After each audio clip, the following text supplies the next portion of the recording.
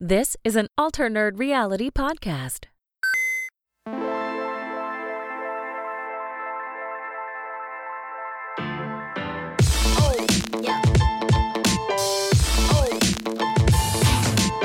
Welcome back, everyone, to the Alter Nerd Reality Podcast. This is a podcast for all things gaming, all things nerdy, basically all things awesome. It is the 27th of February. This is our Gaming News of the Week episode.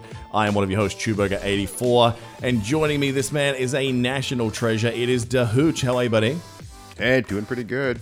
Glad to be here. How are you?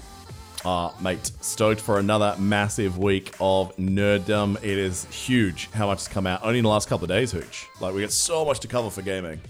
Oh, God. Absolutely. It's been a big week.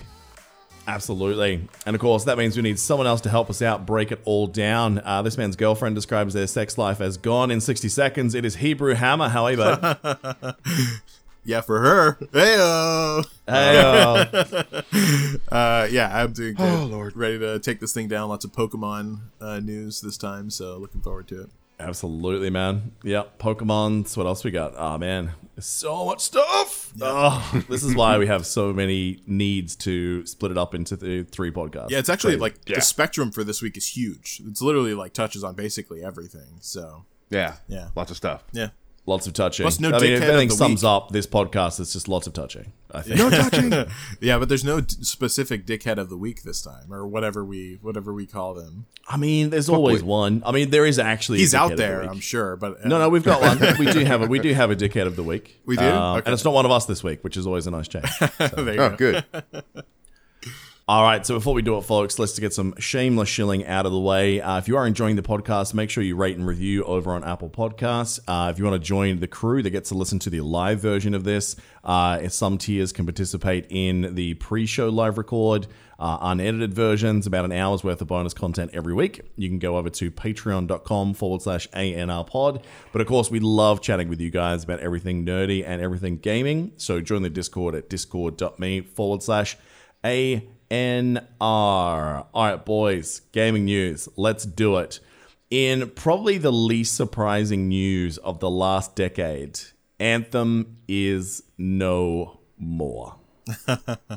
Oh, Yeah, geez. I mean, the only thing that would be less surprising is if Avengers was no more. So I'm still more surprised that isn't out than this is. But yeah, I I think would have been more surprised if they had kept doing it. yeah, at this point, yeah. But yeah, I mean, this was the inevitable end. It's been out for so long and just barely hanging alive. So, and I guess they had plans to try to bring it back. Who knows if that would have actually worked? But they actually looked like good plans, but couldn't cut it, I guess. See, this is the part that's hilarious to me, is that so many companies, and EA with games like, Galaxy of Heroes, where they operate very much on the sunken cost fallacy of making people feel trapped to a game with microtransactions because, well, I've spent so much money, I have to stay now.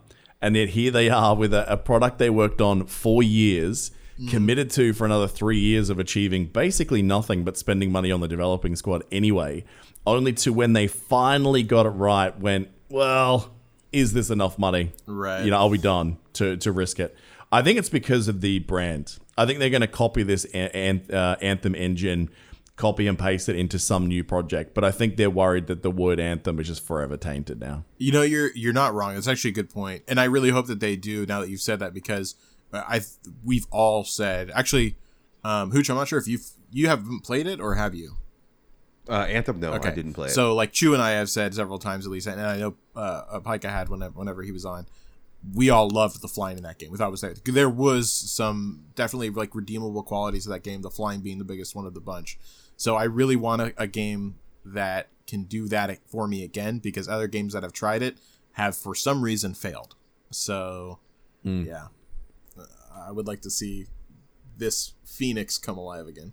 Oh, absolutely. And whatever that game is, it's just, for legal reasons, this is definitely not Iron Man. Whatever that game is, I think it's got potential. Especially, the loot system they proposed only about, I think it was 6-7 weeks ago, where you looked at it and went, oh, God, man, this could fix this game and Avengers if someone would look at it. Yeah.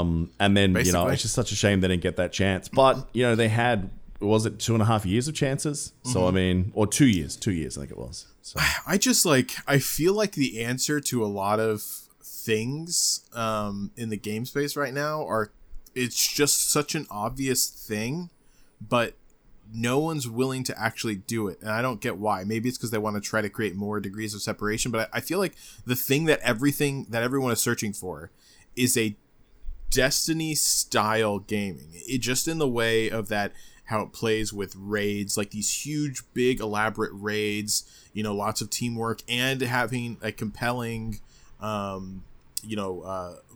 battle multiplayer mode as well. I think if you combine those two elements, and just put your own little spin on them, that game would be a hit. But I really haven't seen any that have tried to do that, at least not be that close. And you can copy basically anything in the game world, it seems like. So I don't know why people haven't done that more. So the problem is if you start doing just a carbon copy, then that's what you're accused of. You're accused of just being a carbon copy. And unless you can bring something else on top of that, then people are just going to be like, well, I've invested all this time in the other game. Why would I stop and start over on this game? What are you bringing to me?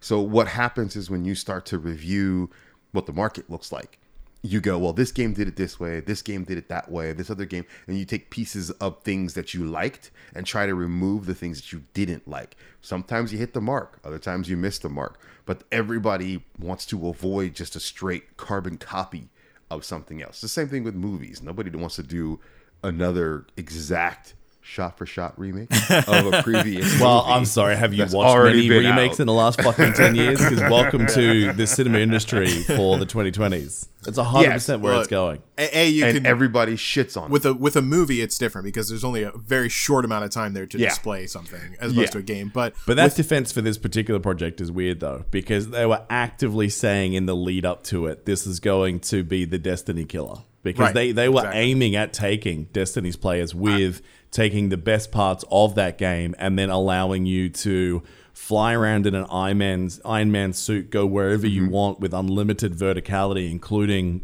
underwater and subterranea.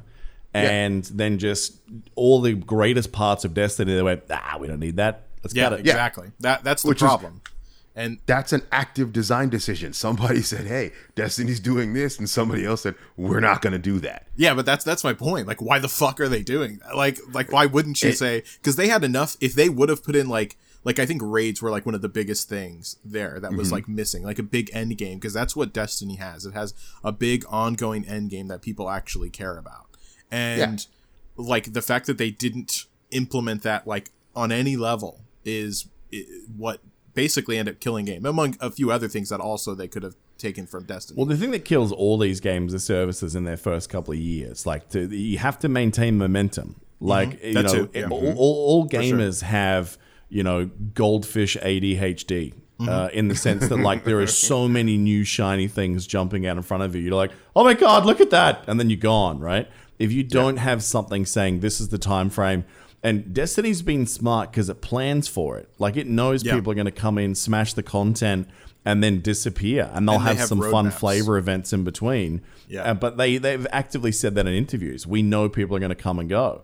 So many of these companies approach it as, we're going to make it in a way that this is the world that people are going to live in. It's going to be like World of Warcraft. People are only going to do this.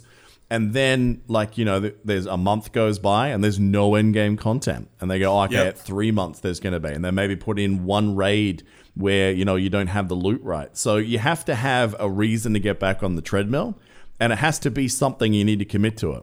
Yeah. Is it story? I mean, that's where I think the Old Republic is having such a good resurgence for an MMO. Because it's just gone, do you know what? We're kind of shit at everything else. Let's just make it about people being able to look like the Jedi, Sith, or mercenary they want to. So they've gone for aesthetics and they've gone for story. They've gone, that's our thing. Destiny, it's all about the loot source and the raids, right? So whatever it is that you are, be that. And that was the problem with EA and Anthem all the way through, is that, it was very widely reported from the developers that, a year out, people were like, wait, what is this game going to be? What are we doing with it? Apparently flying was not even an Anthem. A year before it released. Oh, wow. Makes it all the more Right? impressive at how good that flying was. Well, apparently that's what they spent the entire year doing. And then they said, all right, guys, everyone put everything else down. You, loot people, story, fuck you. All right, let's just do this. And they did it very poorly. So it's a shame that potential would never be realized because the base concepts were 100% there. Yeah. But it is what it is. But I tell you what, I would not want to be an EA shareholder this week. I haven't checked their share prices, but fuck me, you might as well just have a week of EA admitting failure because Gaia, a game that's been in production for, was that 6 years, Hooch? I don't know. It's a long time. Yeah. I want to say that project's been around 5 or 6 years, yeah. They've announced that they're not going to go forward with that either.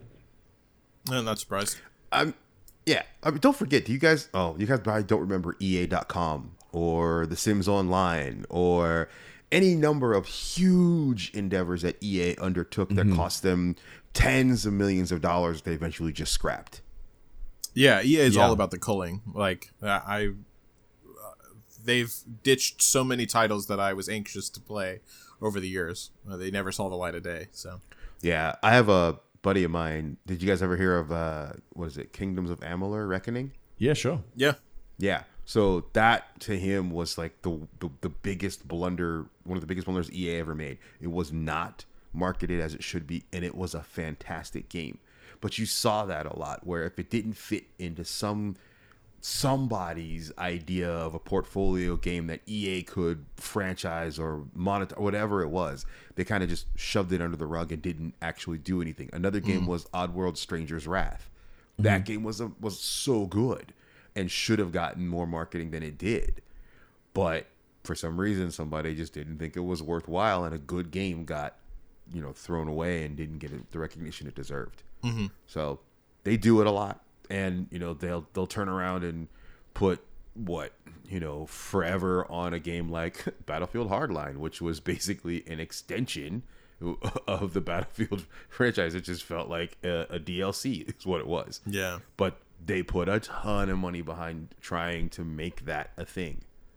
So, well, yeah, I mean that is pretty typical for EA, so it's unfortunate. And the thing is, though, I'm so surprised that they're cutting some of these projects, especially things where you're almost there, and all they had to do was implement the last stages over the course of 6 to 12 months for Anthem, for example. Or Gaia, I have no idea how far through that was, but some of the footage, they've leaked at a few conferences over the last couple of years. It looked like it was on track. We spoke about this. There's only 2 major games, and one of which is a new weird thing with It Takes Two coming out this year for EA. Otherwise, they're just banking on the mobile games. That's where they seem to be investing a lot right now. And their sports games. If you look at their traditional portfolios, they have walked away from so many different franchises or fucked them into the ground to the point where the studios that are still around. So their focus now is reinvesting in things like The Old Republic, which I'm actually quite excited by because I think that's a good decision. And sports games. That's, don't forget about The Sims. Yeah, true. Well, that's The true. Sims is that's their 800-pound gorilla. Whatever The Sims wants, The Sims gets. Yeah. Yeah, that is basically Animal Crossing for people who can't afford a PC, right? Sorry, for people who do have a PC. I fucked that joke up. Yeah. Yeah, God exactly. damn it. Yeah, well, yeah, exactly. You are absolutely right. Yeah. Well, the original, let's be real. And then this is a weird one. Now, this was for me. I read this. I'll be interested to see if you guys took it differently. This was EA trying to sell a failure as a positive to the players, right? So on the back of those 2 announcements, they said, now great news for all the people that have given us feedback over the last few years. We're going to abandon our plans for Dragon Age 4, and we're going to make it the single player experience that you want. How did you guys receive that message? Wait, what? So Dragon Age 4 was originally supposed to be a games as a service game. It was supposed to be a multiplayer, I'm guessing dungeons, I'm guessing raids, I don't know. They were going to change the format of that game. You don't? I mean, no. I want that. I don't like the fact that they're not doing that now. See, that's the thing. You I really actually want am in the that? same Of boat course as I you. do. I actually did want that this time around because I feel like the Dragon Age combat is stale as fuck now. That whole system, to me, doesn't feel great. It makes sense for games like Divinity 2, Original Sin. I think those games do that style of combat with multiple character controlling really well. but that style of,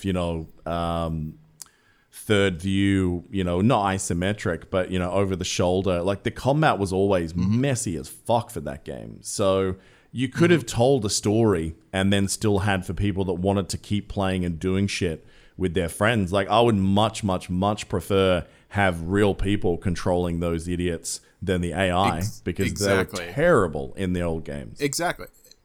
And that's why that's so infuriating to me, because I don't know why games now make this so binary. Well, you can have this or this. Well, no, I want fucking both. Like, I don't understand why this is a game that's primed, just as you said, to have other people accompany you on your journey and fill in for those AIs and then pull out whenever they're not there, and you can have a seamless, single player experience with friends or not.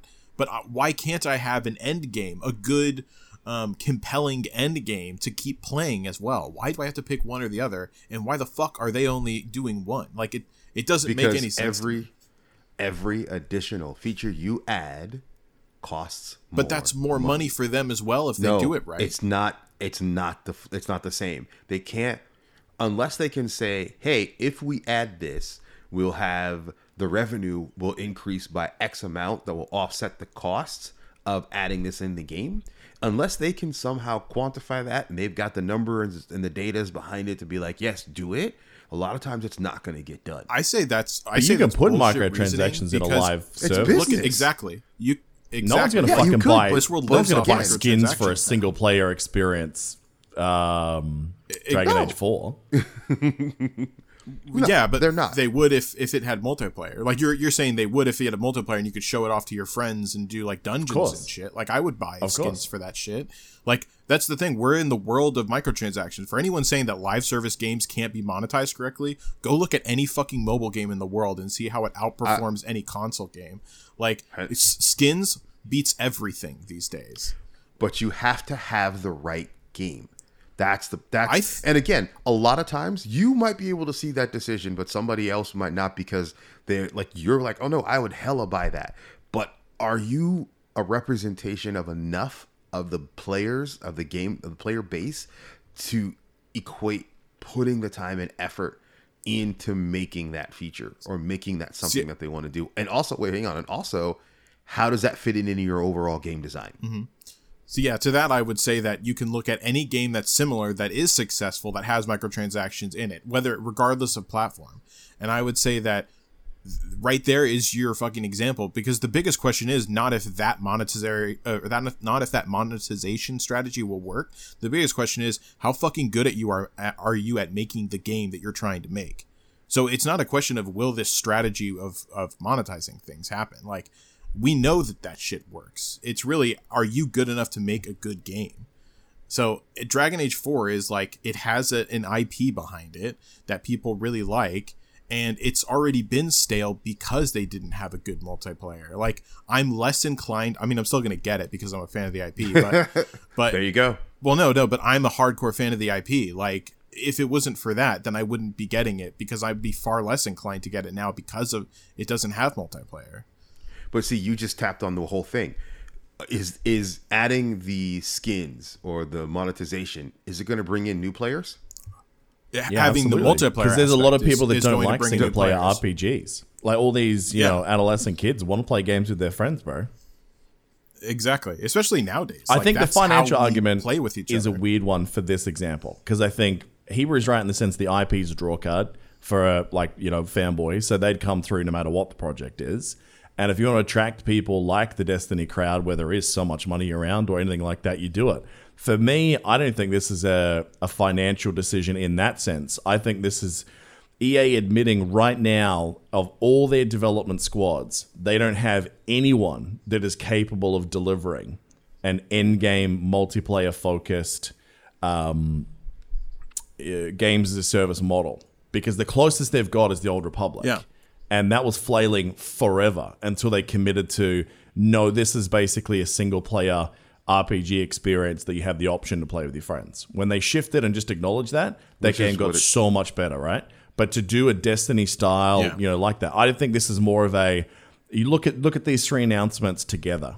Anthem shutting down, They're shutting down Gaia, which was a similar sort of thing, and now they're not going to do the multiplayer games as a service version of this. All three of those have a common thread. EA does not know what the fuck they are doing with games as a service games. Yeah. Of Exactly, the Destiny style format, let's say.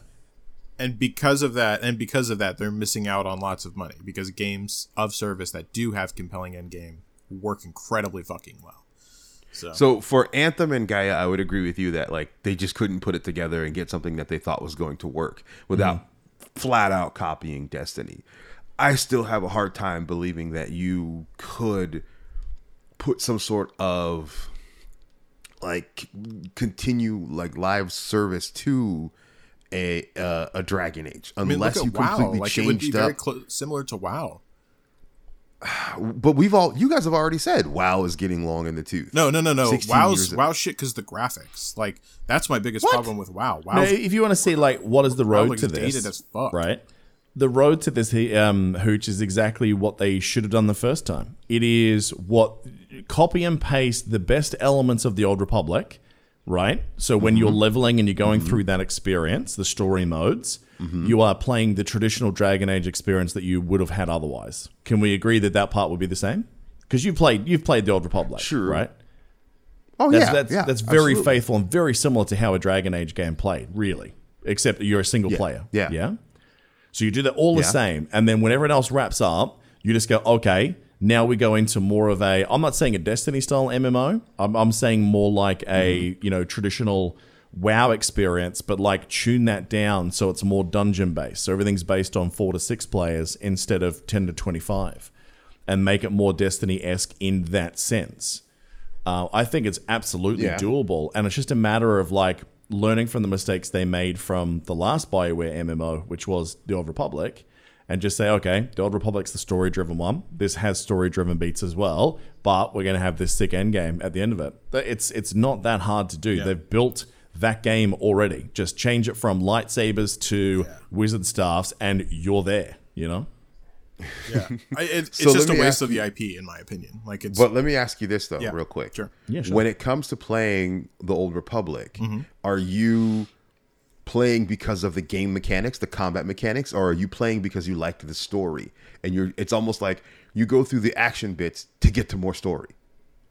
Now that's true. When the game first came out, it was story until the end game, and then that game in its initial state wasn't a bad MMO, right? It didn't have the most exciting combat at the start, but there was one stage there where things like the PvP were actually quite interesting. But then they changed a few things to make it more casual friendly, to the point where most of those competitive environments were kind of a joke. And the raids became, you could do it just as a story mode if you wanted. So when they removed their investment into making those, interesting enough, and the mechanics were really grindy, now it's about you can get all your shinies and you can play your stories. So yes, it has been, but I mean that's that style of MMO. I mean, are people playing WoW because of the game mechanics these days? No. I mean, they've tweaked some stuff, but people are playing WoW because of the progression and the content and things like that they're doing. But I would say that style of gameplay is really dated. But Dragon Age plays like an MMO for 90% of what it is, except until you get to combat, and then basically it's just a hot mess of, all right, pause, move, change character, this spell, don't be an idiot, go. Right? It's so close to that already. Didn't they kind of fix that with the last one though? I thought the last one was a little bit more action oriented. The last one was more streamlined. Yeah. So I don't think I think if you were to, I find the combat on WoW more boring than the combat on Dragon Age 3, for instance. Oh yeah, no, absolutely. The combat on WoW is extremely boring, and that was why I brought it up, because it's a 16-year-old game that you're starting to see. Not start to see, but you've already seen how that's not engaging enough anymore. Yeah, well, no one's asking us to make WoW the copy paste for this. What I'm saying is you take the base elements of what they've already done. Like saying that they can't do it with Dragon Age because it's not a Dragon Age game. Sure, you're going to piss off some of the faithful that have been single player RPG fans for a while, but what you would gain in new patrons with people that want to get something that feels more like other games they're playing in 2021 seems like a home run decision, right? It feels like a weird choice. As the faithful, fans of the IP and the format of those games, in my case, despite the combat, because I really disliked it that much, either way, I'm getting a game that I want. It just feels like a weird decision. It feels like another strange call from EA to do it this way. Here, look, I mean, if you want my opinion, I think they're stupid for, they just do stupid things regardless, right? But if you're going to tell me we're going to take away, we can't get the multiplayer aspect together. So we're going to scrap that and we're going to double down and focus on the single player story. Then I say, fine. Mm-hmm. At least you're giving me something good that I can be interested in and continue playing. You can give me DLC content, keep going story. That's why I play Dragon Age. I play Dragon Age for story. I don't want to reward half-assery, though. But you see, you call it half-assery because it's not giving you everything that you want. No, because it's giving me half of what I want. That's what half-assery is. See, this is one of those problems with creating expectations, right? Like, because if they never modeled it as a game as a service, this conversation would never have happened. But now Hebrew and I have had the time to marinate with it and just go, oh, well, what if they do this? What if they do that? And now they just go, nah, it's going to be like like the third one, but like with better graphics and shit. Like that's, that feels where like it's Molyneux. You're getting Molyneux, basically. Yeah, yeah. I mean, at least they're pulling it back near the start because that game doesn't feel like it's deep into production. Because every time we hear something about that game, it's like a little, comic overlay graphic. There's no gameplay. There's no animations displayed. It feels like it's like pre-alpha build at this point. Yeah, I just feel like it's lost potential. Like it's an IP that's ripe to make it into that multiplayer space, and they're just not doing it. So if they were to make Dragon Age play a little bit more like Mass Effect, like that to me feels like it would have lent itself a little bit better to having a, games as a service or more of a multiplayer element. Mm-hmm. Yeah, I don't think we'll ever agree on it because I think that it would still be totally fine combat wise. Like I think that this game's totally fine for it, but like it is what it is. Either way, we're not getting it because EA's garbage. You can tell your boss. I said, fuck you. What? Wait, I don't work at EA. I thought you worked at EA. Not anymore. Jesus Christ. Are you new to this podcast? He shamelessly plugs the WB every opportunity he gets. No. That's right. I forgot about that. You used to work for EA. Yeah, sorry. Yes. You can tell your former boss I said, fuck you. Hey, get in line, buddy. I flip the double birds all the time. Yeah. Unless, of course, they want to sponsor the show, in which case EA is just a fine. Oh, yeah, EA is great. Great decision. I'm so glad that they decided to shift to a single-player experience. It's funny how we say that so often as a joke, but like every time someone that we think is shady as fuck actually reaches out to sponsor us, we go, fuck off now. Yeah. I guess it's a good thing. In the end, our morals win out, I guess. I don't know. If they were bringing that EA money, I'd have to question myself. You know what I mean? Every time our morals runs out with small paychecks, with big paychecks. You want to waste some money on a shitty production value? I have the home for your cash, folks. It's right here. I will jump on stream wearing head-to-toe EA gear. There you go. Yeah. Speaking of shitty production values, Defiance, the video game, I think we're going to see a little bit of this over the next couple of weeks of a lot of like companies that have been engaged in games as a service that is like looking to kind of bail out. I think was looking at Anthem and their decisions over there very closely. So I think you're going to see a lot of these old ones that have kind of been just barely hanging on, just die. So did you guys ever play the Defiance MMO? No. Do you guys even know that property? No. I know it's from a great movie. Talk, guys. Well, I know it's from a movie, but it's from a movie that I never saw. Also incorrect. It's a TV series. So that was on Sci-Fi, yeah. So I actually really liked the world that they built in that show. It only got 3 seasons. It got cancelled early. And they made the bold ambitions very early of linking the TV show with the game. So like the game would kind of update with new episodes, or at least every few episodes, so that you kind of felt like you were very much playing in this same space. And it did start out that way. Like it was actually really cool. If you liked the show, you could go in the game, you could, really participate alongside it. But that ended up creating like weird issues. Like for example, the showrunners wanted to make it that, in this post kind of, apocalypse world where a lot of shit happened, it would make sense that people would ride horses as a main way of transport, because, technology would be harder to find, etc.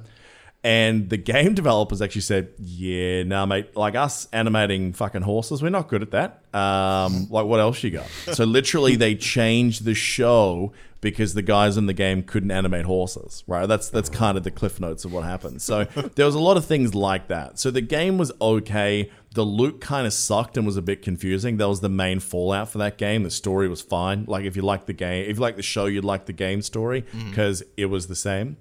But not really enough to do at the end game. That was the same problem that so many of these have. So yeah, and even at its time, graphically, it was way behind other projects that were releasing at the same time. Yeah, that's a death card. But yeah, at least that was an interesting concept, I will say. Like how it was writing alongside of the TV. Although it also creates the issue of if its destiny is tied to the likings of the TV. So if the TV show fails, you're kind of fucked as the game, maybe. So, well, yes and no. I mean, that's like there's been a lot of shit Stargate shows since the ones that I loved, but I would still like murder someone to get a Stargate MMO. So really, do people care about that absolutely.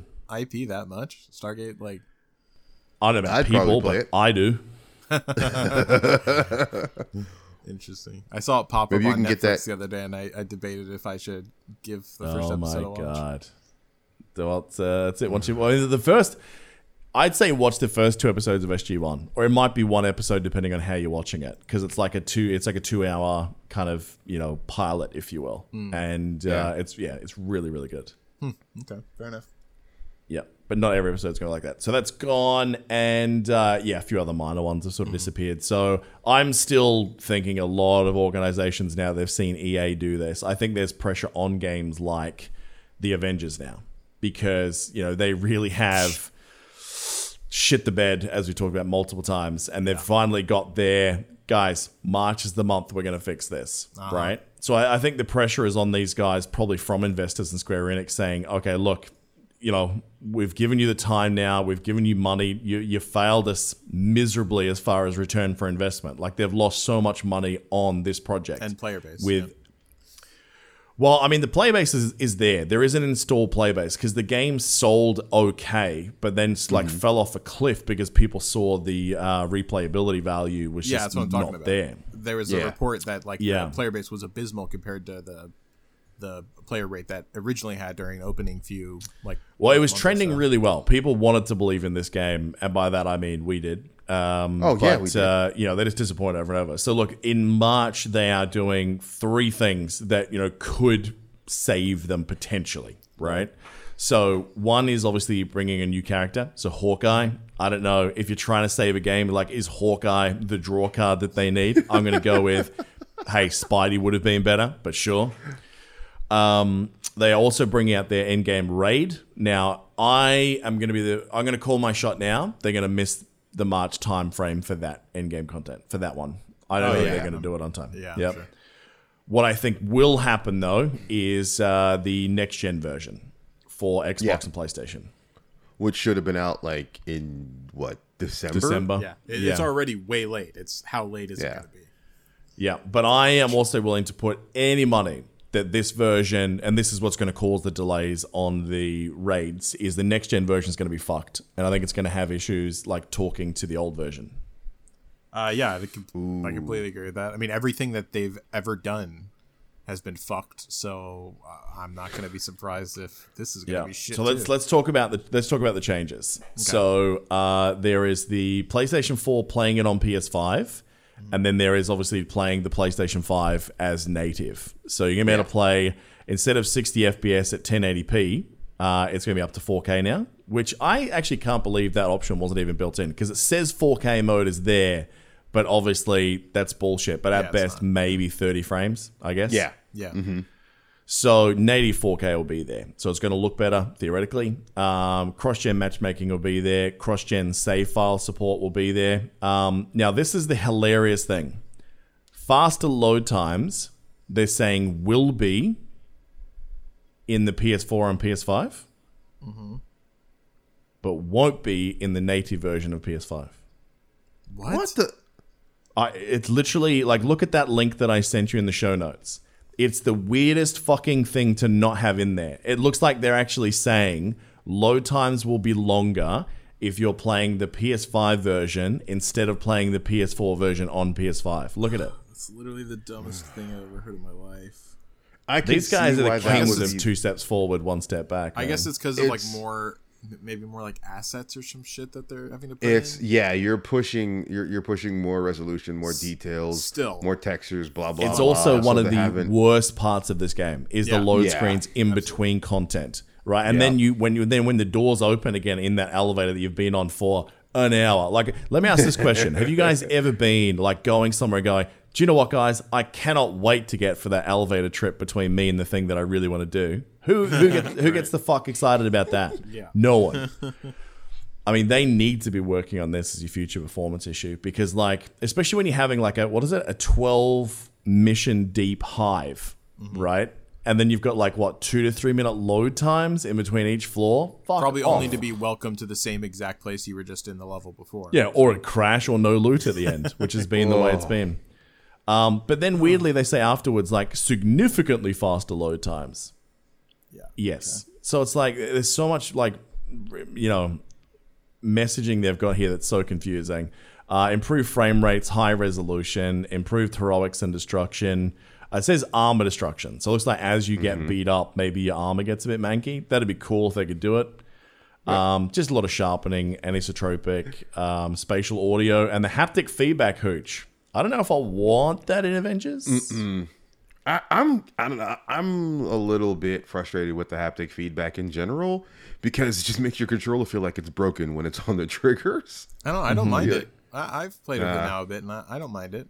I don't take me a while to get used to it with Borderlands. Yeah, exactly. Like I got used to it with Borderlands. So, but like I don't. It's definitely noticeable whenever you first have it.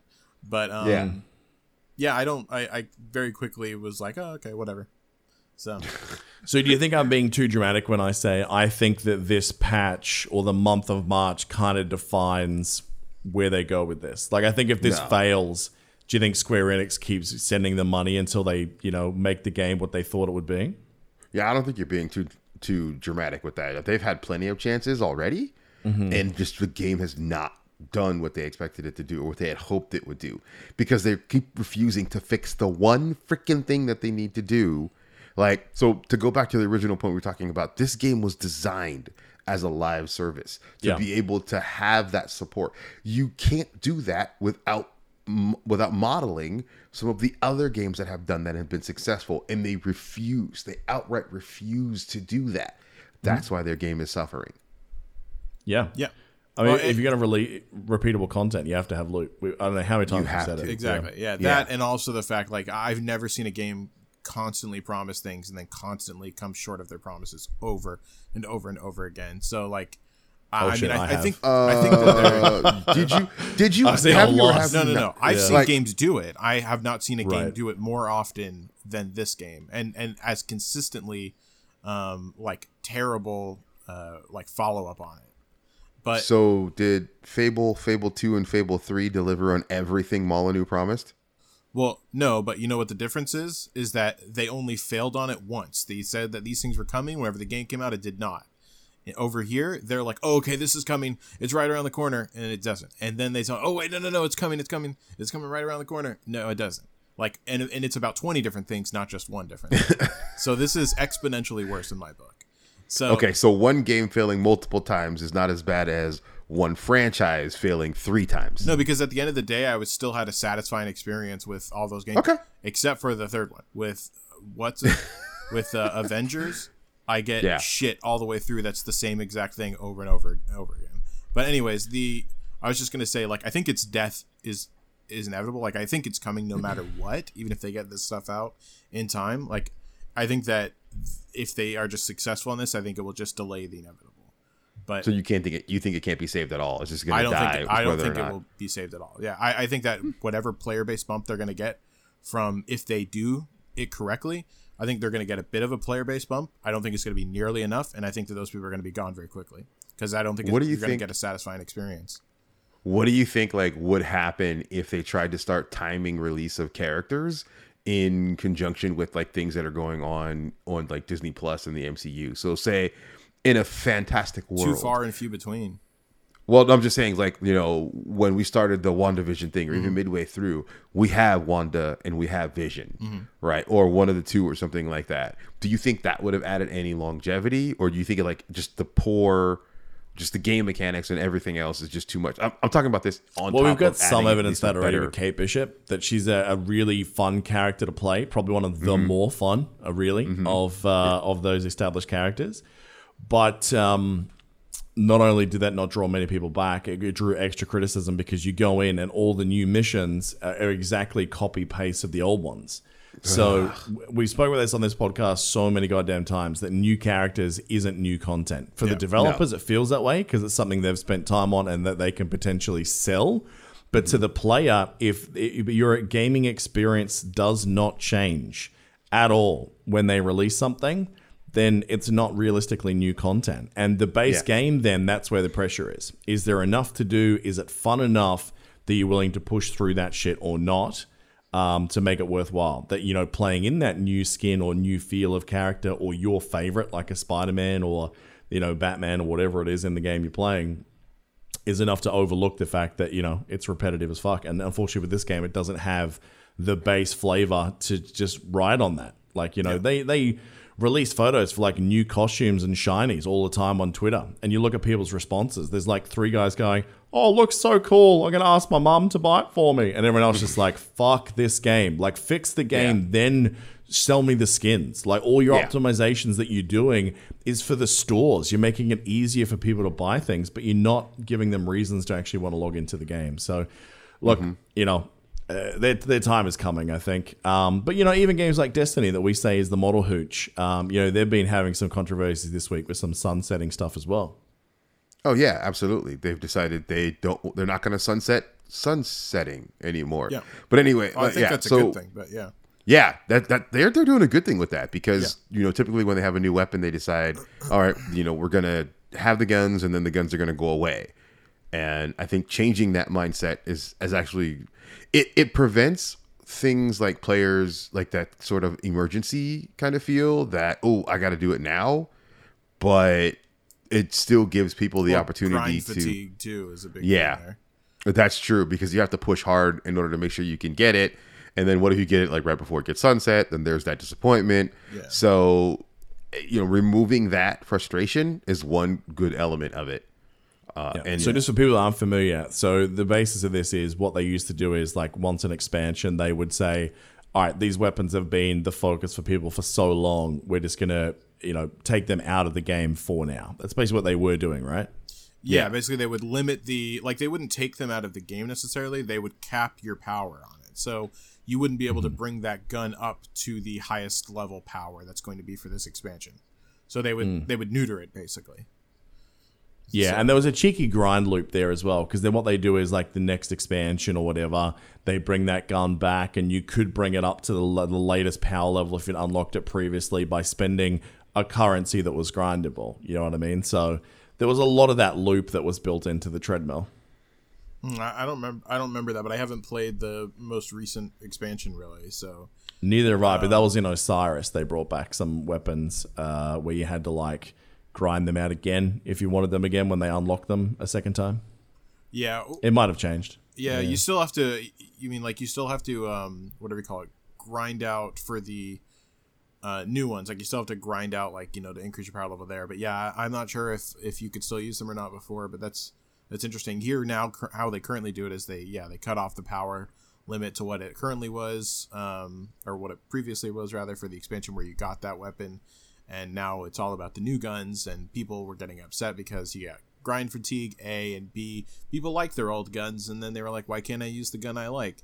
So they've decided to stop doing that. Now you can just use whatever gun you want. You just have to increase it to, you know, the new power level whenever the caps come out. So I think it's a great, like, it's more choices for the people, and it makes you feel better about putting in so much fucking time into something and still being able to use it. So, because I mean, like, rerolls on item specific perks is a thing there, and so, like, it feels really shitty whenever you get, like, the perfect one and you've been, you know, farming it for so long. So yeah, I'm glad they're doing this. Now, we talked a lot about like remakes and like, taking games to, be up to modern standards and that sort of thing. I think what we're seeing more of a trend recently is people who want to bring back games without really having to touch them is porting them to Switch. It seems to be a good play because you don't have to worry about the graphics. Yes. People just want to be able to play things on a handheld. And I think it probably is a great place to have those experiences, like have your nostalgia there, because in a handheld, like it's a lot harder to pick out all the graphical nonsense if you're in the handheld mode, especially. So one of those games. Exactly. So one of those games is Republic Commando, is making a return on April the 6th to the Switch. What do you guys think of the way that port looks on the Nintendo announcement? Looks like a port. Yeah, I mean, not bad. Like, I never played the original Republic Commando, so... I was going to see what you think of it then, if you get it for the Switch. Yeah, I mean, I might get it and give it a shot. Depends on really, like, what the player base is like. So, if it has a fairly big player base attached to it, then yeah, I'll probably give it a shot, just because it's Star Wars. So it's a single-player game, isn't it? Is it? It looked like it was multiplayer on the video. Is it not? I mean, maybe it is, but I always thought it was more of a single-player narrative experience is the way that I remembered it. Yeah, a lot of those games in that era of the Star Wars games were like single-player things. That is admittedly a huge gap in my gaming experience because, like, when all that stuff was coming out, the Dark Forces, the Republic Commando, the X-Men versus TIE Fighter, like, I skipped all of that stuff. I didn't actually play it until I think it was... Jedi Knight 2, I think is when I came kind of back to it, but like I didn't play any of that other stuff. So Republic Commando is definitely one of those that's up there. I don't know if I'm going to pick it up because I don't know if I need to go back to that. I guess it depends really like on the cost. I would love to see a new FPS in that style of game, especially with the popularity of the Clone Wars too. Like I think this, having a game where you could play as someone like Rex or a squad-based shooter where you could be some of the 501st or something. Like it would make so much sense to make that game. But as far as wanting to go back and play that one, I had fond memories of what it was back then, but not to the point where I want to play it again now. Yeah, I just looked it up and it does not. So it did have a multiplayer mode whenever it originally came out. Apparently, does not have a multiplayer mode in the Switch. They're just porting over the single player. So you're right. Yeah, it's just the single player. And it's not a flat port. They are making a couple of improvements to make it feel more like an FPS that would be on a handheld in 2021. So getting rid of a lot of the jank that they would have had.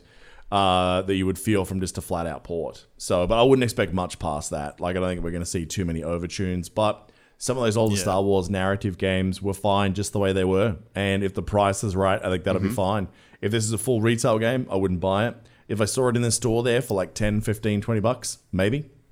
If it's $10, I'll buy it. Anything above 10, honestly, I'm probably not going to buy it. Yeah, fair play. So April 6th, if you want that one. Now, one of you said it was nice to have a week where there was no Dickhead of the Week. This is where we prove you wrong. Me, yeah. Okay.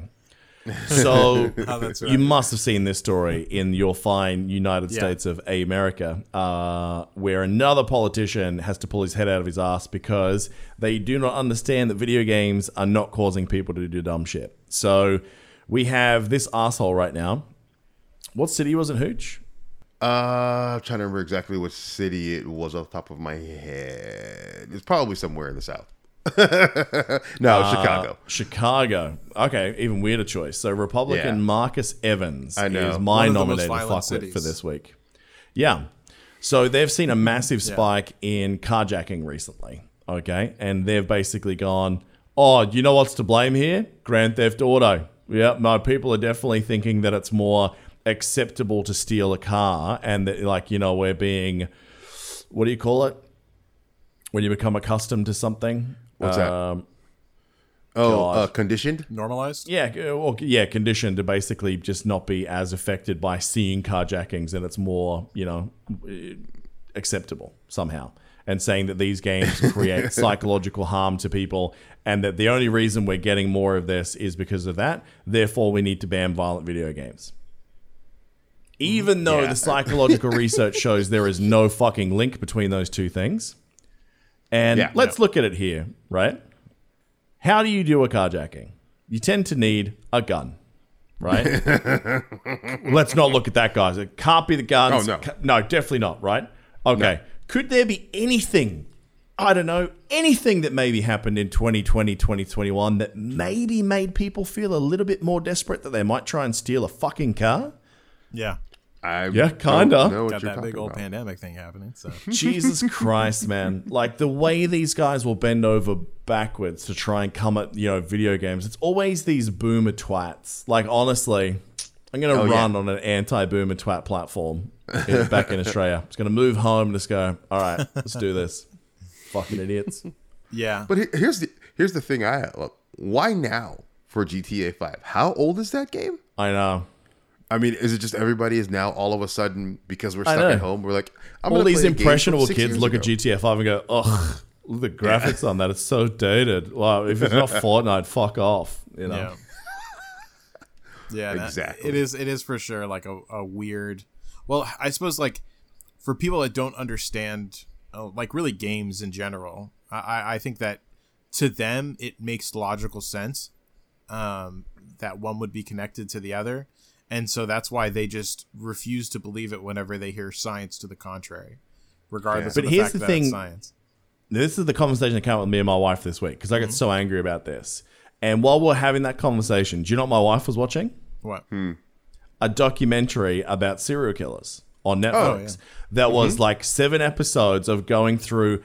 It was a step-by-step roadmap of if you want to be a serial killer and possibly avoid getting caught, here's how you do it, right? Oh, yeah. And we've seen in that documentary of the one that she was watching, it was showing how that guy was inspired by the stories of other serial killers that they had made movies and TV shows about. So why they always come back to goddamn video games as the exception for, well, that's the step too far, I do not understand. Because you're not seeing they people. don't understand. Yeah, like I think that for like their parents, because this was a similar thing that happened before with TV, where they were always blaming, like their generation's parents were blaming TV for the violence for their children. Now that they're grown up, the boomers have grown up. Yeah, they're blaming it on video games because that's the medium that's most consumed by their children. I reckon there's something personal in it for this guy. I reckon Republican Marcus or Representative Marcus Evans Jr. from Chicago probably has like a 36-year-old son that won't move the fuck out. You know what I mean? Like there's definitely just like, you know what? I'm going to take the video games away from you. He's like, you can't do that, Dad. I bought it. It's like, you know what? Fuck you. I'm going to go to the legislation of this goddamn nation. I'll make sure that no one gets to play it. You can move anywhere and you still can't waste your life on these goddamn video games. That's next level. Honestly, Fuck you, Dad. That'd make more sense. The word you were looking for was desensitized. Yes, it was. Desensitized, Thank you. Yeah. I had 3 hours sleep last night because of my kid. That's all right. So, I mean, English is hard for me today. I mean, I'm Australian. English is hard for me every day. So, Well, I mean, none of us came up with it. My brother had to send it to me, so. thank you. Yeah. At least All we all right. came up with synonyms because I said normalized and you said conditioned. So Yeah. That's that noise that guy made in The Bionic Man. there you go. Synonym. All right. Sony had their February State of Play event. They basically talk about some of the things that are coming up. Returnal April 30th, they've said. I'm willing to say it's going to get bumped another time. Probably. Damn, really? I think so. I think so. Yeah. All right. Looking at how dead they went recently with their PR stuff, I'm really wondering what's going on now. Because they were so active on their Twitter and they had these YouTube things where they're like, all right, guys, here's this amazing feature and deep diving for like an hour. Like I was loving what they were doing and seeing how the sausage was made.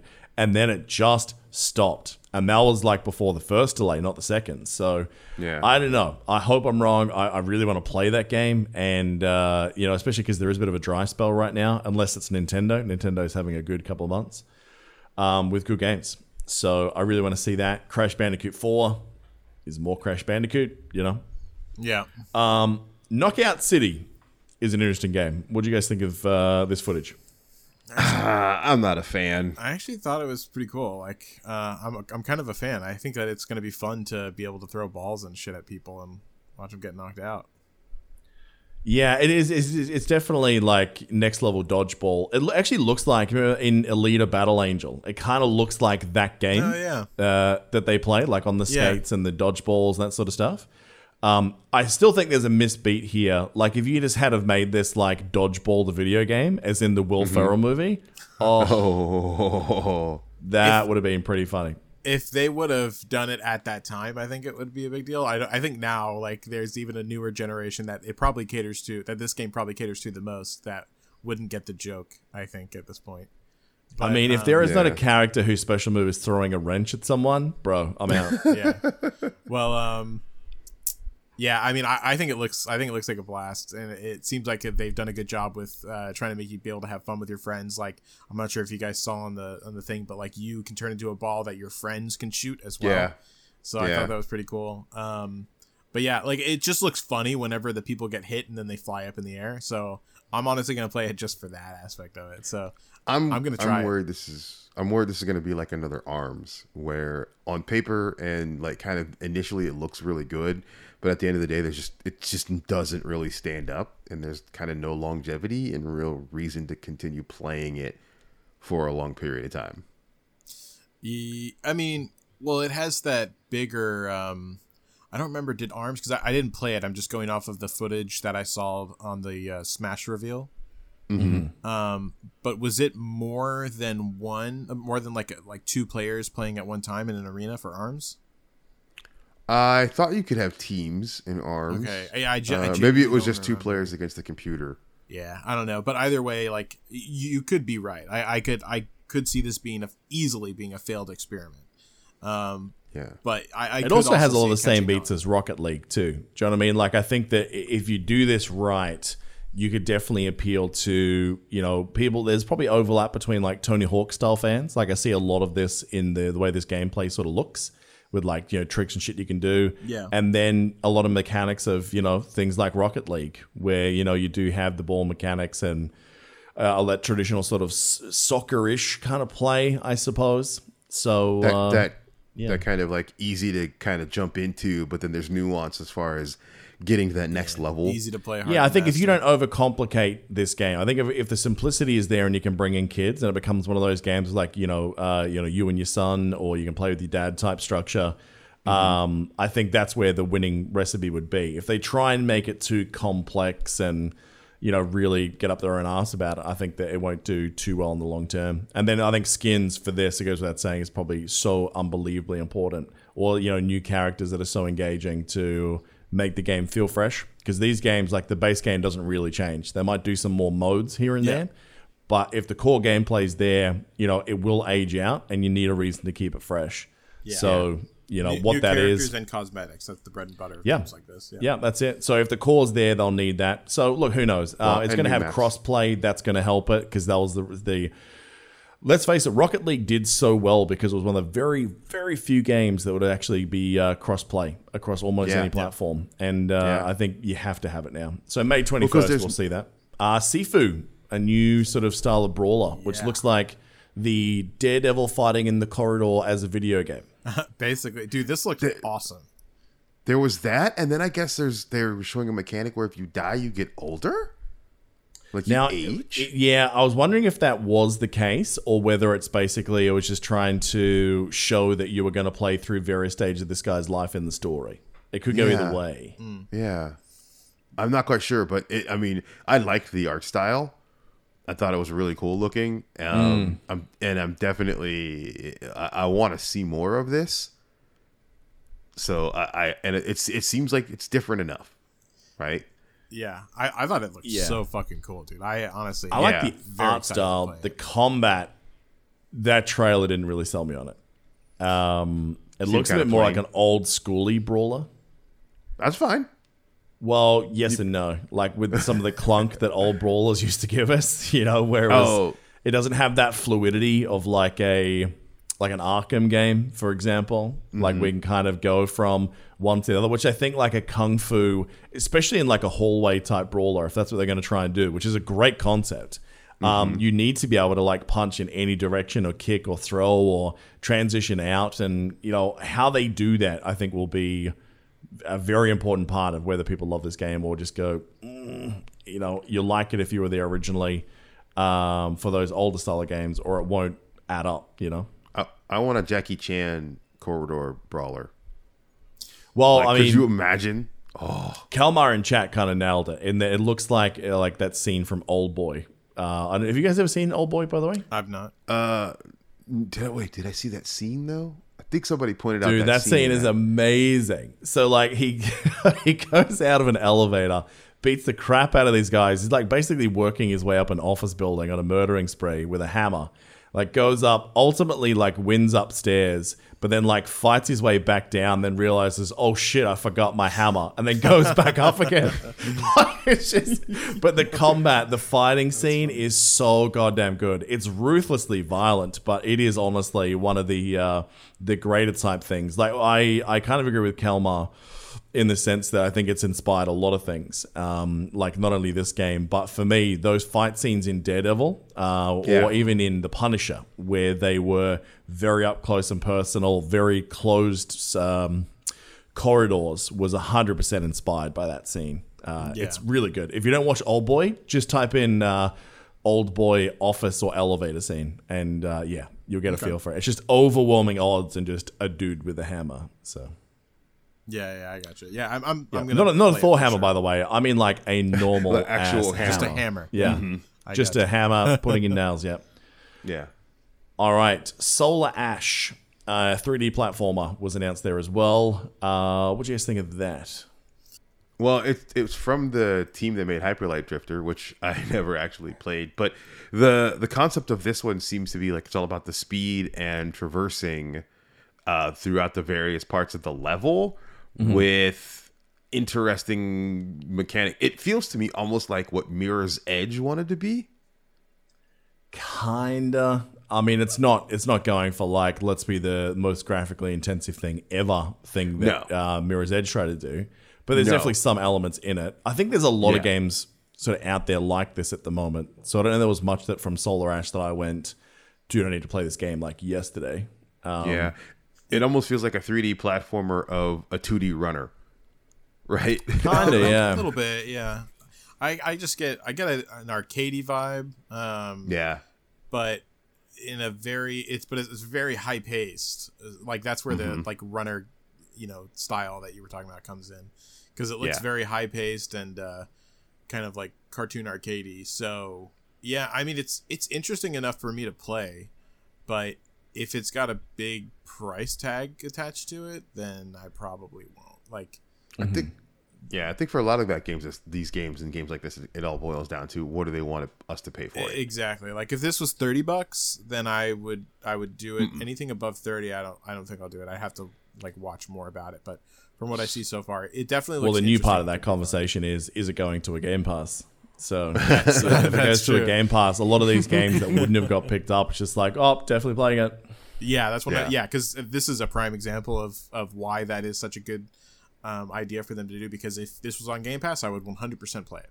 100%. So. Yeah. There's a new Five Nights at Freddy's game. Oddworld Soulstorm comes out April the 6th. I'm skipping through this because I really want to spend some time talking about this one, which is Kenna Bridge of Spirits. Yeah, dude. Yes. Which looks like a playable Pixar movie. I think whoever wrote the show notes of you guys absolutely hit that on the head. It kind of looks like that Raya and the Last Dragon. That's exactly the video what game. I was thinking. Looks rad, man. This came out of nowhere. I had no idea this was a thing. Right? Yeah. And when I saw that trailer kick in, like, ooh, this looks interesting. And then they started to go more and expand into a bit more. And that was my first thought. It's like, this is like playing a damn Pixar movie because of the graphics, the style. And that was immediately what I thought was like, Raya and the Last Dragon. Is this what this is? And then it was Kenna Bridge of Spirits. Like, oh, okay. This looks, I don't know if you guys remember, but did you guys see the Unreal 5 engine trailer? Yeah, I thought we all saw it. Mm-hmm. Well, we probably did, I guess. But I feel like this looks very similar to that, honestly. Oh, you think so? I think really? This looks way more Disney'd than that. Like it looks a lot more kiddie. Yeah, unless I'm misremembering it terribly. I feel like it had the same kind of vibe, actually. But I thought the Unreal 5 one was more real life, but same. I think I know where you're going with it, though. Maybe I'm misremembering it because I don't know. It didn't look. It kind of reminded me of this whenever that was my instinctual, like secondary comparison whenever that happened. So maybe I'm just misremembering it. But either way, I do think like this does look Pixar-y, and I think it looks really fucking cool. Like Raya the Dragon, like as you said, like I'm getting a lot of those vibes. It looks fucking sick. And now this is a game I'll pay top dollar for sure. Yeah. Like, Yeah. give me that shit right now, and I will. You pay know you've done Yeah. a trailer right when all three of us have gone, like knowing fuck all about this game, just going, gonna buy it. Yep. You Like, could have that's- shown yeah. me any 10 seconds in that trailer. You could have shown me, and I It would was have looked said really yes. good. Yeah. Yeah. It's like Wukong, that Wukong game. Yeah, We're all ba- gonna yeah, buy it. basically, 100%. there are a few games that are able to snap you up that quick, and Wukong and this are two of them. Yeah, Because not only does it look visually like stunning, but the mechanics look really slick. Like it looks like, because what was that one we're looking at recently where it advertised itself as like a kung fu game with that raccoon thing? You know what I'm talking about? The one that I said looked kind of British inspired, and we said it looked like a PS3 game. Oh crap! I don't I remember. don't recall. Let's say yes. Either way, like you look at that, you look at that to this, and that made that game look so much worse because this looks like a game for like a PS5. Like it looks Yeah. like bringing that style of battler to a PS5. So look, yeah, if you haven't seen the trailer, Kena, Kena, Bridge of Spirits, check it out. It looks awesome. Like I cannot wait to see more news about this game.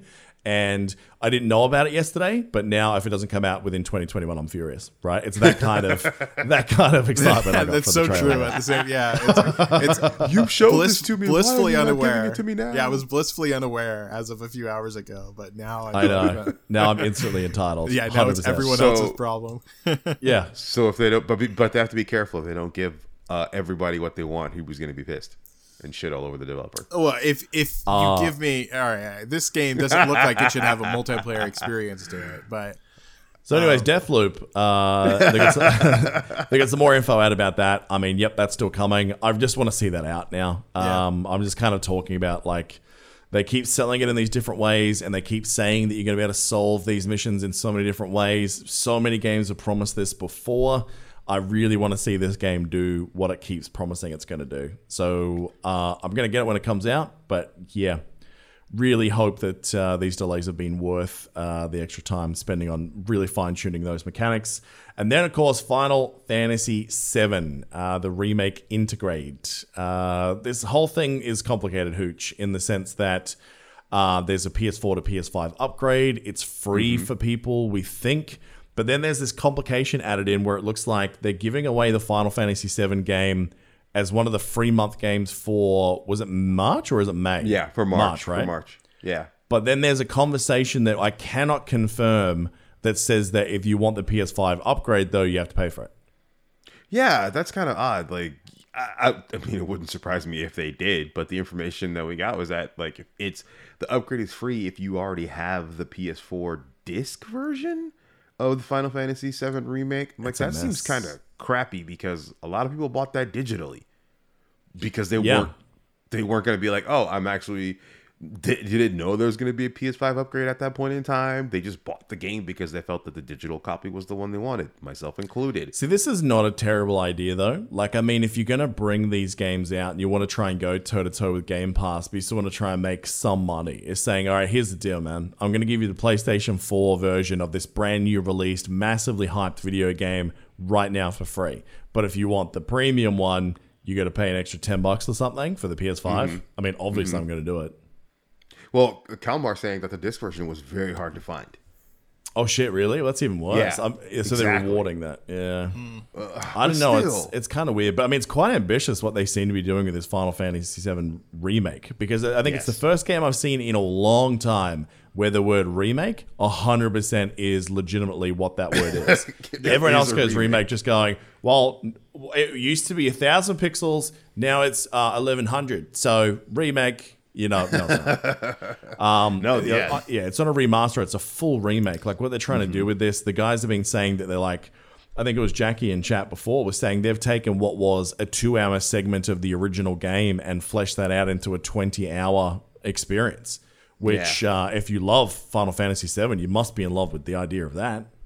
Yeah, and with well, entirely they new also- elements, he said as well. So And new game systems as well, right? Yeah. They See, expanded on that's some cool, of the man. controls and some of the combat that was in there.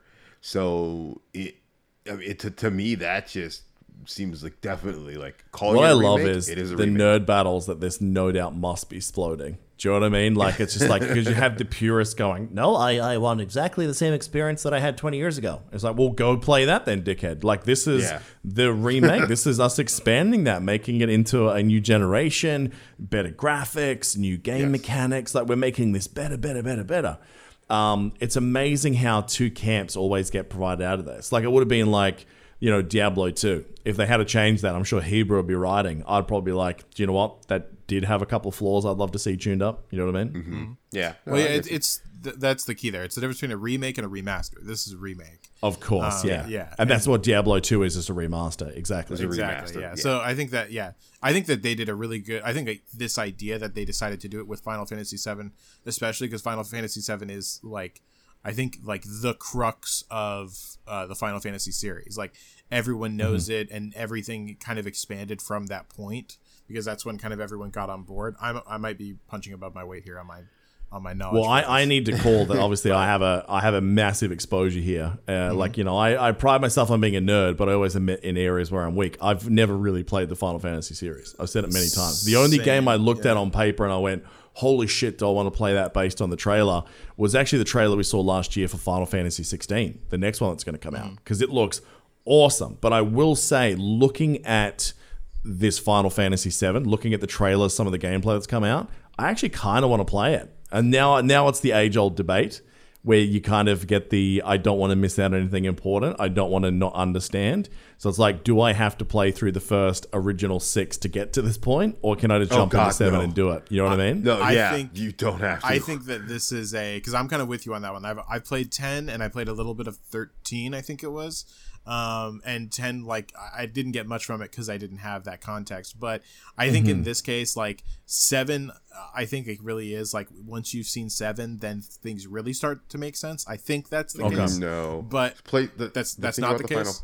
The thing about the Final Fantasy franchise, I think, like, maybe 1 and 2, like, early on, some of them were close. But once you start getting up, they're all different. 7's different from 8, which is different from 9. I think the only ones that are the same are like when you go to 10 and 10-2, because they have some of the same characters. Like if it's the same character from the previous game, then yeah, it's an extension or it's a continuation. But for the most part, every single one is totally different. Really? It's just the next version. It's just the next game in that franchise. I thought there was like an overarching story to the. No, there's not. No. Huh. Yes, they can't call it a Final Fantasy and be actually final. They keep coming out with more. There's your overarching story. It's not final. Either way, I think that this is Final Fantasy sounds like you dreaming of how you're going to go out. I think that this is more of a like, let's look up, you know, the story on YouTube for an hour-long video rather than play through all the previous ones. That's you don't need my to. route. Trust me, you don't need to look up any of them. I'm still going to do it just in case. Okay. And I'll be able to then see if you are correct or not on your okay. On your take on this. Have fun.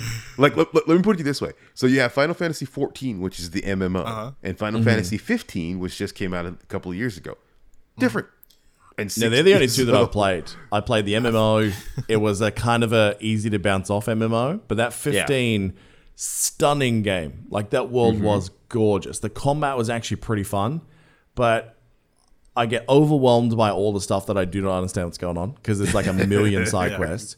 Yes. And like I looked at, because I, you know, being a completionist in games like that, like I just kept on doing the side quests. And then I think I was like 40 hours or something in, and I was like not even in Act 2 or some shit. Like it was, yeah, they're phenomenally massive games and I think you need to be really into it. Like their style of comedy is kind of really... what's the best way to put it? Like really kind of like cheesy anime when they go for it like that. I mean, the waifu porn is everywhere in those games. I mean, good God. Like a lot of it's about the waifu porn or the husbando porn for that matter. The husbandos, yeah. There's a lot of shirtless lads in there as well, yeah. But I didn't understand enough about the world or care about it enough to keep going. Like, it's just like, you know, yeah, I fell into that oh my God, it's what is it? Chocobo? What the hell are those things called? Chocobos. Chocobos. What's the original word for that? There's no way the Japanese pronunciation is like what you guys do. Chocobo. Chocobo. Chocobo. I don't know what the original is, but why is it racist? Damn. I just want to throw it out because I sounded like one. Oh, dude. No, it's the fact that you said you sounded like one. If you have to get offended, oh Jesus Christ, don't do that. You're falling every deeper time in someone the tries hole. to be an Australian. Come on, let's not play this fucking game. There's a difference between being racist and trying to do an impression of a fucking word, right? Do you guys know any Japanese? No, fuck you. Yes, I do. All right, come on, what do you got? Oh, you mean like actual Japanese? No, okay, I thought you meant like Japanese people. So, Oh God, why would I say that? I don't know. You're an idiot. Right. I no, any Japanese I know was lost a long time ago. I used to know how to count to 10, and that's gone. Yeah. Just a great story. There's some cultures that are just like no one will ever feel bad about saying anything about. Like, I mean, Australians are one of them. I would say like rednecks are one too. Like, no one gives a shit about. Rednecks get upset when you do it though. No, Australians more not. so. We take the piss out of every other nationality on the planet. And because that's the thing is Australia, you still isolate everyone else. Everyone else's accent fascinates you. That's why I think Australians, like, they've always got one or two impressions of other either characters or nationalities they do really well because it's just, they sound so different to us. What about the Kiwis? Do they get mad at it? Do the Kiwis get mad when we take the piss out of their accent? 100%. When anyone takes the piss out of their accent. Probably. Sure, I think most people Australia. though. I think a lot of people like the New Zealand accent from overseas though. I a lot love of people it. think it's adorable. I fucking love. Yeah, exactly. I love. Yeah, it. but no, when an Australian's doing it, no, they get pissed off. That's interesting. Yeah. All right, we should probably get back on topic. I'm sorry for pulling this that's off. our accent. Well, we would have inevitably gone to Korgs. That would have looped back around to. I was gaming. about That's to all go fun. there. Yeah, I was about to ask you to do the accent actually. So anyway, PSVR 2 is not what it's going to be called, but it was kind of announced on the back of this Sony event. So they are saying that an active PS5 next-gen VR headset is now in production with a new controller. It'll be a single cable setup. And I will be interested to see what the output will be on this. Because I think if they get the headset right, this might actually be a pretty good access point to VR for a lot of people. Because like buying a whole computer can be obscenely expensive. But if this is going to get you up to, because processing power hooch, this should have the build to be able to get close to some of that 4K in-headset experience if they do it right. I think so, but the biggest thing with VR is resolution is one thing, but it's the refresh rate. That's what really makes you sick if you don't do it right. If it drops below 30, 100%, like 60 is obviously better. But I mean, the fact that they can do 120 frames at 4K in the hardware natively, not on VR, obviously, because that's a little bit different because you're running two screens, admittedly in a tighter resolution, but it's doable. I think on the hardware, on paper, it should be, but it depends on what the headset's going to be. Are they going to go entry point like they did with PSVR 1 so that people can experience VR but not the greatest VR? Or are they going to go the deep end and, try and, rival this crazy headset that Apple's working on, Or do they release a premium at an entry point? Who knows? I mean, there was, is it going to... as someone that had the PSVR, like, I will say, like, the cost of it versus the cost of an Oculus is not that much of a difference. And that's what I was going to say. Yeah, so, like, I really don't think that they had an excuse for the PSVR being as bad as it was. Like, I was shocked at the difference between the PSVR and the Oculus that I now have. And the biggest difference for me was tracking. Tracking on the PSVR is fucking terrible because it uses the light system. And so it can so easily get lost. So my biggest thing is they need to fix that shit because that has to go. If they fix that, then I think that they have legs to stand on. Oh, they still have definitely some other stuff to work on as well. But I think that's the biggest issue.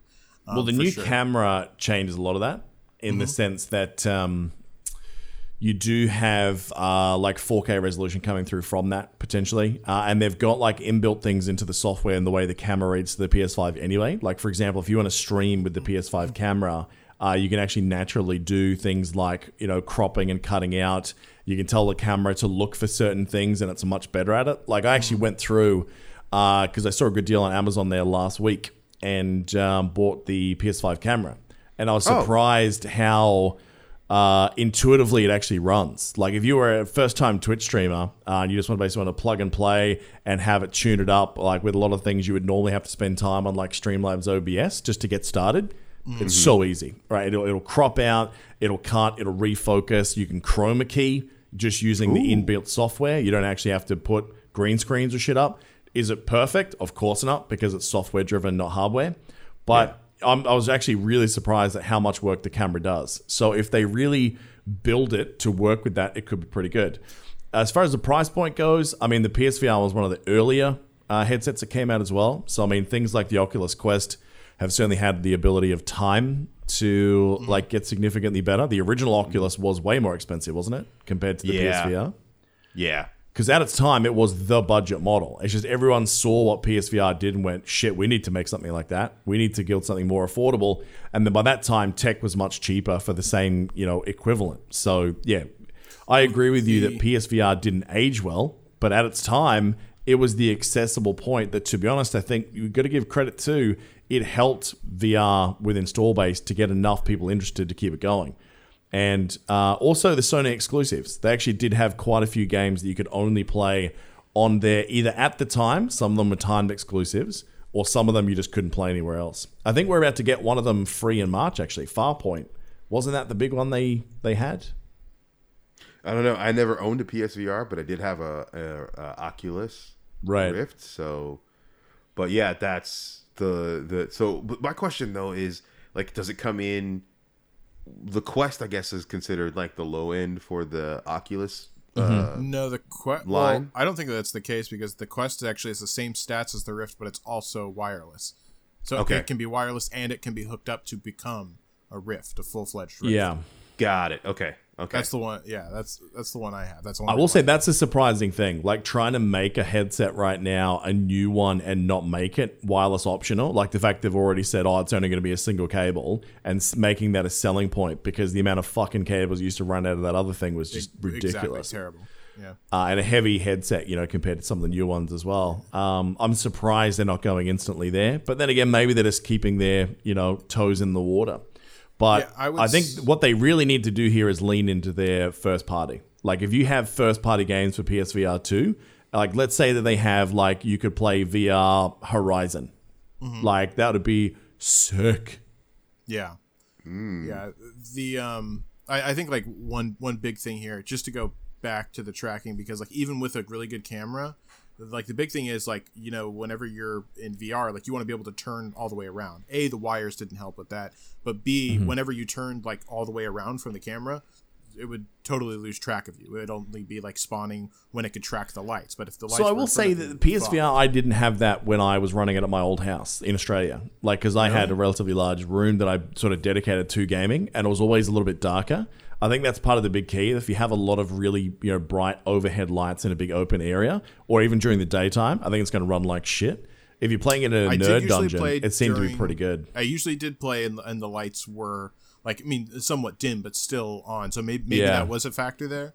But yeah, other than that, like, maybe with that, maybe this new camera will be improved enough to be able to take care of that. But as long as that factor is taken care of one way or another, and then as you said, like, I do think that going wireless, especially since they've been able to achieve the wireless price point at a lower rate, basically, than what the PSVR was originally at, I think that, a one cord situation is not where they should be shooting for. They should be shooting for fully wireless and maybe some games needing to be able to be corded. That's about it. Yeah, and also contemplating that too, because like if let's say they go for a price point which is the same as the Quest, right? Then you look at it and go, yeah, but I have to own a PS5 to fucking get to that point, mate. So I think they can't really go premium here because it's a cost on a cost. So, they could potentially sell that too, though, because if it does outperform because of the base hardware, maybe they can justify it. I don't know. It's going to be really interesting to see which way they go. But if they're going to go premium, they're going to have to invest in some really big VR projects that are Sony only. Like, if they don't have that, then, why wouldn't you go for... I was going to say, why wouldn't you go for a Quest? But everyone knows the real reason is that fucking stupid Facebook attachment that you have to have Facebook to the Quest bullshit. The Apple one is really going to be... Like, it's going to be very interesting to see what happens with the Apple one as far as where it lands price point-wise and when it comes out. But... Well, the most expensive on paper, they're saying $3,000 US, which is crazy. Whoa, that's way. Honestly, that's really stupid if they do. I'm incredibly surprised that they. But we talked about the hardware that's in it. Like that would be the price if they deliver on what they said. Like 8K screens in front of your face, bro. Of course, it's going to be. But there's just the problem is that there's just not any good enough games to justify that.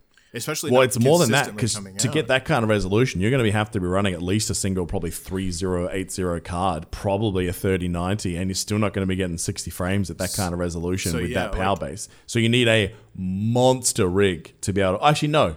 this is the standalone, isn't it? You don't need a monster Yeah, rig, you don't theoretically. need it, Yeah, but it's still, you need a game that's going to be able to be up to the task of even like putting in something worthy of playing on it.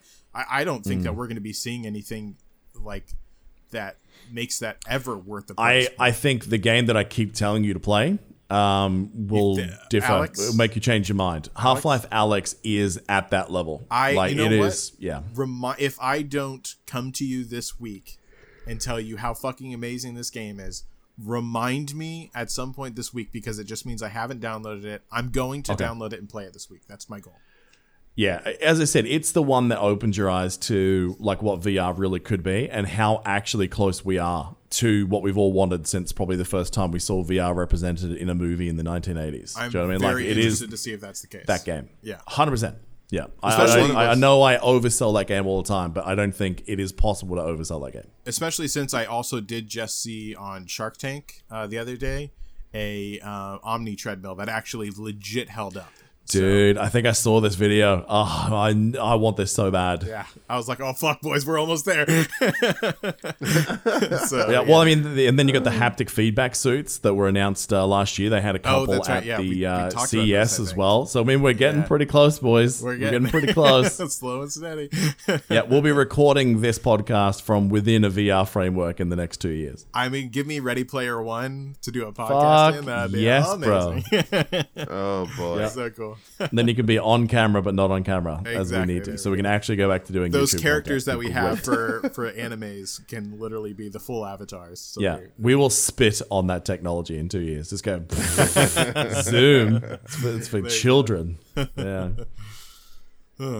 All right. Now then we get to the things with Sony that I think is bad news for Sony. Number one being the fact that we have another Sony exclusive now coming to PC, which was Days Gone, which I only talked about as a surprise game for me that I really enjoyed it playing through on the Sony a couple weeks ago. Yeah. And going to PC, I go, that would actually be a very great PC game. And there's a few other Sony exclusives they think over the next 12 months may actually port out from their timed exclusives as well. So the reasons to have to own a Sony are getting less and less. Well, that's the thing. Well- like sorry, Hooch, did you want to go on this one? Well, I was gonna say, like, you mentioned that it's like a bad thing for Sony, but in the end, you're paying for the software, which is where they make most of their money. Right? Yeah, that's true. I mean, for consoles, it's bad because, I mean, you're right. Maybe they are doing more of a Microsoft approach here. That they're going, look, we're not about the exclusive, son. Although they certainly have been framing some language recently, especially with the Bethesda.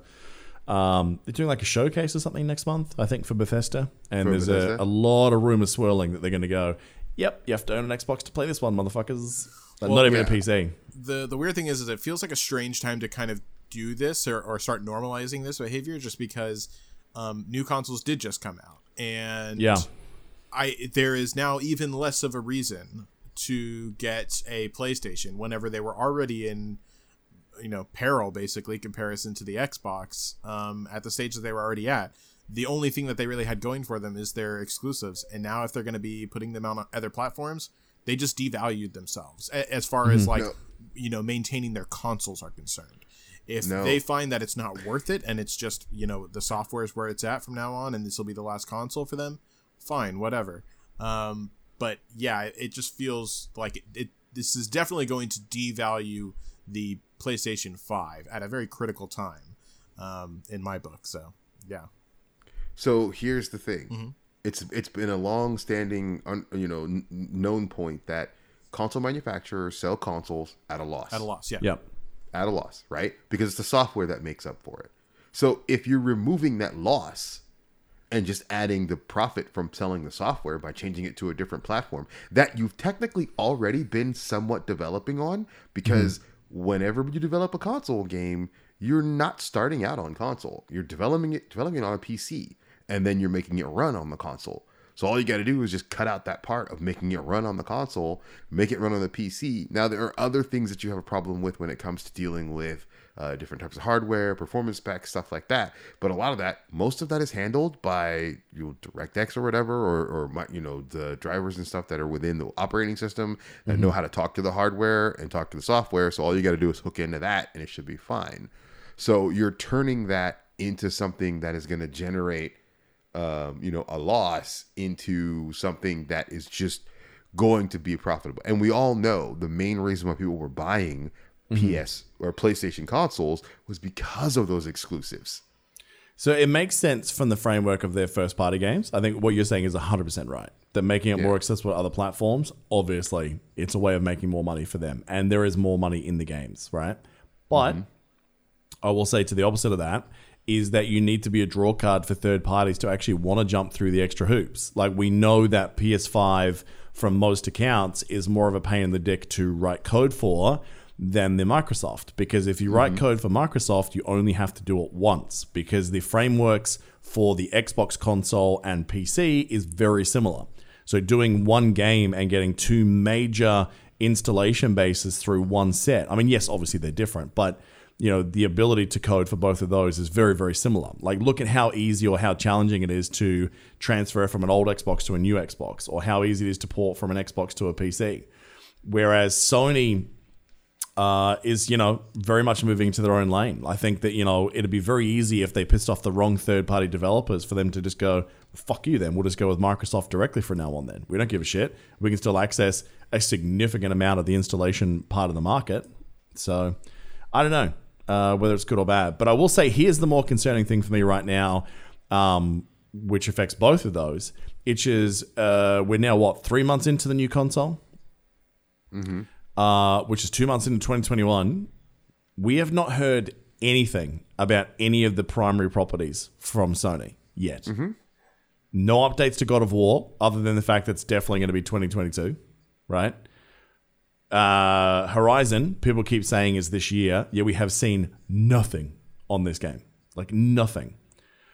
Any of those PS5 exclusives, not around. And the two that are third party anyway, because it's what Tokyo Ghost Protocol and then Deathloop, which we already know are going to be on PC at the same time anyway.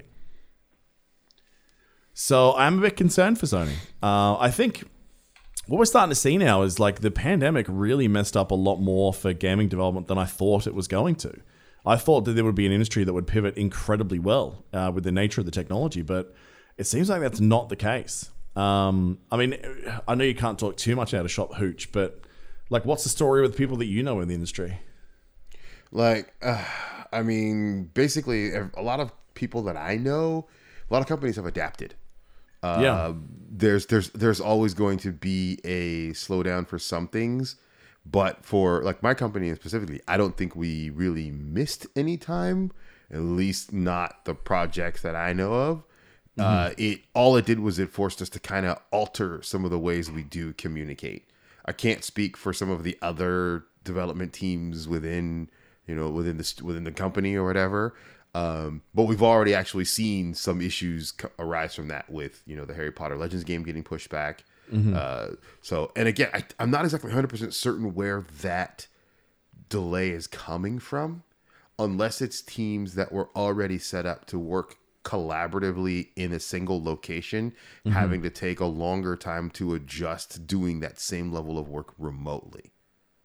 Yeah. And if that's the case, then it is going to have a definite impact. And I think we've already recognized that a lot of the stuff that we could have done remotely, but because we were so accustomed to being in the same area, in the same location, that we just kind of fell back to that as the primary means of having that communication in that. But with things like Zoom and Discord and Slack and all the other levels of digital ways we can communicate and stay in touch with each other, the only thing we've kind of lost is that impromptu water cooler type communication. So it's more like stand-ups, huh? Yeah, stand-ups. We still have stand-ups. So it's more like logistical reacclimations, basically. Yeah, it's just learning how to adjust the pipeline to be able to account for any delays. That's another thing that I think that maybe you need to take into account. How much have you offshored your development process? Right. Yeah. I think when it comes to dealing with different time zones, dealing with different situations of dealing with the pandemic. Like I've heard in some places that, you may have an offsite test team that can't get into the office. Yeah. Which is pretty So- crazy. Like I saw a few of the guys that are in the gaming journalism side of things, like, professionally, not like us. Like when they do testing now, like there's these really cool ways where like they stream in almost Stadia style through the developer's own hardware, and it's kind of like it's broadcast back to them to play. And they're saying it's flawless in the way it works. Like once the connection issues are resolved, they reckon it's probably the way to do it and stop leaks as well, because they don't have to send them source codes or anything. Yeah. So we've seen some things change in that way. That's one other problem you have. If you're dealing with console development, you're not going to just send somebody home with a $10,000 development kit. That's true. That's That's actually a really good point. Yeah. So 'Cause because of that, It kind of started in 2020. Like that halfway through 2020, you started to see just desperation starting to come through. Like, you have, let's say that like the developers are out there, they're Anakin Skywalker, and like they're getting close to having to release and it's not ready and they know it's the wrong thing to do. But, the EA or whoever is their Overlord Emperor is just going, do it. Just release it anyway. So it's getting bad because how many releases are we seeing now that are just fucked by a terrible launch? You got Avengers, you've got Cyberpunk. We're going to talk about it in our What Did We Play this week, but I'm concerned that Outriders is going to be the next one. And I'm a little bit concerned maybe Returnal after that. I guess we need to get hands-on before we see it, but we're just seeing so many of them where they've got these games for phenomenal potential and the base ingredients are there, but you can see they're not being given the time to polish. Now, is this a problem with game development across the industry that existed before 2020? Probably. But I think it looks like it's been exacerbated because, other than Nintendo, a lot of these big companies that would normally have, 2, 3, 4 big releases in a year, are, dealing with prospects of having none. And they've got shareholders going, eat my ring. There is no way you're not releasing something this year. So, yeah. There we are. So transition out of that to Pokemon. Had a big event as well over the last couple of days. So let's go from what's going to excite Hebrew least to most. So they're doing Diamond and Pearl remakes because of course they are. Yeah.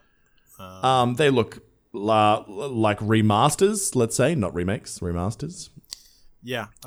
It's I was never a huge fan of Diamond or Pearl, so this is whatever. It's a way to sell more copies, I guess, and give it a facelift. Yeah. Now, this one looks interesting, and that is Pokemon Legends. How do you say this Pokemon's name? Is it Arceus? Arceus, I believe. Which is hilarious given Australian pronunciation. Really? Yeah, well, arse. We say arse instead of ass, like you guys do. That's right. Yeah. Well, like, how's that game? Well, it's pretty Arceus. Yeah. Well, yeah. I mean, this one does look interesting because it's the first time it's really made this like time departure from like modern day to like old world, which I think is fucking brilliant idea. Yeah. So yeah, it's set in like a it's like a prequel to the time period that we're normally used to in the Sinnoh region, and they said it's going to be like far less modernized and a much more rugged kind of experience. And I don't know, there's something I love about that, like conceptually, that we're going into like a fucking old world Pokemon time. That sounds fucking sick. So I think that there's potential to do so much here. But yeah, I would need to, like, I want to see more about what exactly there's going to be. There's still one thing that kind of is a little odd to me, I guess, which is like their technology is, supposedly not as advanced, I would imagine, but at the same time, they still have Pokeballs, which are like a technological masterpiece. That They're just made out of wood. Yeah, it's just like, this technology just works. Do not ask fucking questions about it. Yeah. We still use samurai the swords original ones, it'd be pretty good if they had like these, like the first batch of Pokeballs that still have the tech problems where like, 1 in 3 chance it like annihilates the Pokemon. Like just destroys it. like a giant bug zapper ball. Oh man. But yeah, so like that's kind of interesting. I have a feeling they're just going to be like, don't ask questions about this. But Of course. But yeah, either way, the concept of it is really fucking cool, and I'm excited that we're finally going to get a reprieve from the world that we do know, which is very saturated at this point, honestly. Yeah, what's your guys' take? Because I was only saying last week, reminding you guys that, you know, they had promised from Pokemon this massive open world game experience. Yeah, I'm guessing this was what it was. Because this looks very much like Breath of the Wild in scope. And also very similar style and play, to be honest, like mountain climbing, go up. But it does have cool things where like you have to actually aim and throw the Pokeballs to capture it. And then it looks like you have to summon a Pokemon out of its thing to actually battle it. Like if that's all seamless, like it doesn't do the whole like transitions, and it's just all seamless from see the Pokemon, throw the ball, get your Pokemon out, throw him down, summon that, and then what the rules are. Because like when you're out in the open world, like can't I just throw 6 Pokeballs on the ground and just go, Pokemon, gang fuck that guy, you know? Well, that's all the questions. I hope that they do that because, yeah, like I wish that there would be some of these question and answers of like what's happening when the little fucking cut sequence of the battle's going on with the trainers and stuff. So, yeah. And some hilarious shit too, like just throwing a Magikarp out in the middle of a desert so it just splashes around. You know? God, it's like torturing a Pokemon, dude. You fucking sadistic. I mean, have you seen Pokemon? It's basically a documentary about slave ownership. It is 100% that you are correct. Yeah. I like how they try to like retcon that a bit by in like the most recent series. They're like, and I know this because I still watch some of the series occasionally. But like they're like the Pokemon want to be captured. They go up to Ash and they're like, "Oh, take me with you." Like, so it's not him capturing them against their will as much anymore. It's him accepting their partnership now. Yeah, it's called Stockholm Syndrome. And then keeping and then keeping them in the fucking ball forever. This is not what I signed up for. I don't want to be a genie anymore. Yeah. So but anyways, yeah. So I didn't really see too much on that little gameplay trailer that showed me anything terribly like new as far as like how the game works overall compared to like that of Sword or Shield. So I don't know. I want to see more about it. I hope we all want an MMO experience with Pokemon. I think it would bring so many people back to Pokemon. So let's hope that this is it because I think it's a good environment to try it on anyway. So for sure. Now we're going to talk about the one that obviously you're the most excited about. Oh, yeah. Which is the one I'm least excited about, which is the new Pokemon Snap. Let me just say, I know you're unexcited about it. Like, and I've said this so many times, I know, but like I was unexcited about it too whenever I first got it. I was like, what the fuck is this game? But you gotta try it. Once you try it and once you play around with it, you're gonna be like, fuck, this is a good game. And so, yes, this game, I cannot fucking wait for it. I'm super excited. The gameplay, the new gameplay came out for it. It's reminds me of just how it was. More Pokemon, updated graphics, and more things to do. The only thing I didn't care for in the slightest bit was the like decorating your picture thing that I just didn't give a shit about. But I'm sure that other people will care more about that. But yeah, like it's I'm telling you, it's just one of those games that like you're gonna try it and then you're gonna be like, oh shit, this is a good fucking game. So just trust me on it. It just seems so boring, and it also seems like a training platform for future stalkers. Do you know what I mean? Because it's like teaching kids.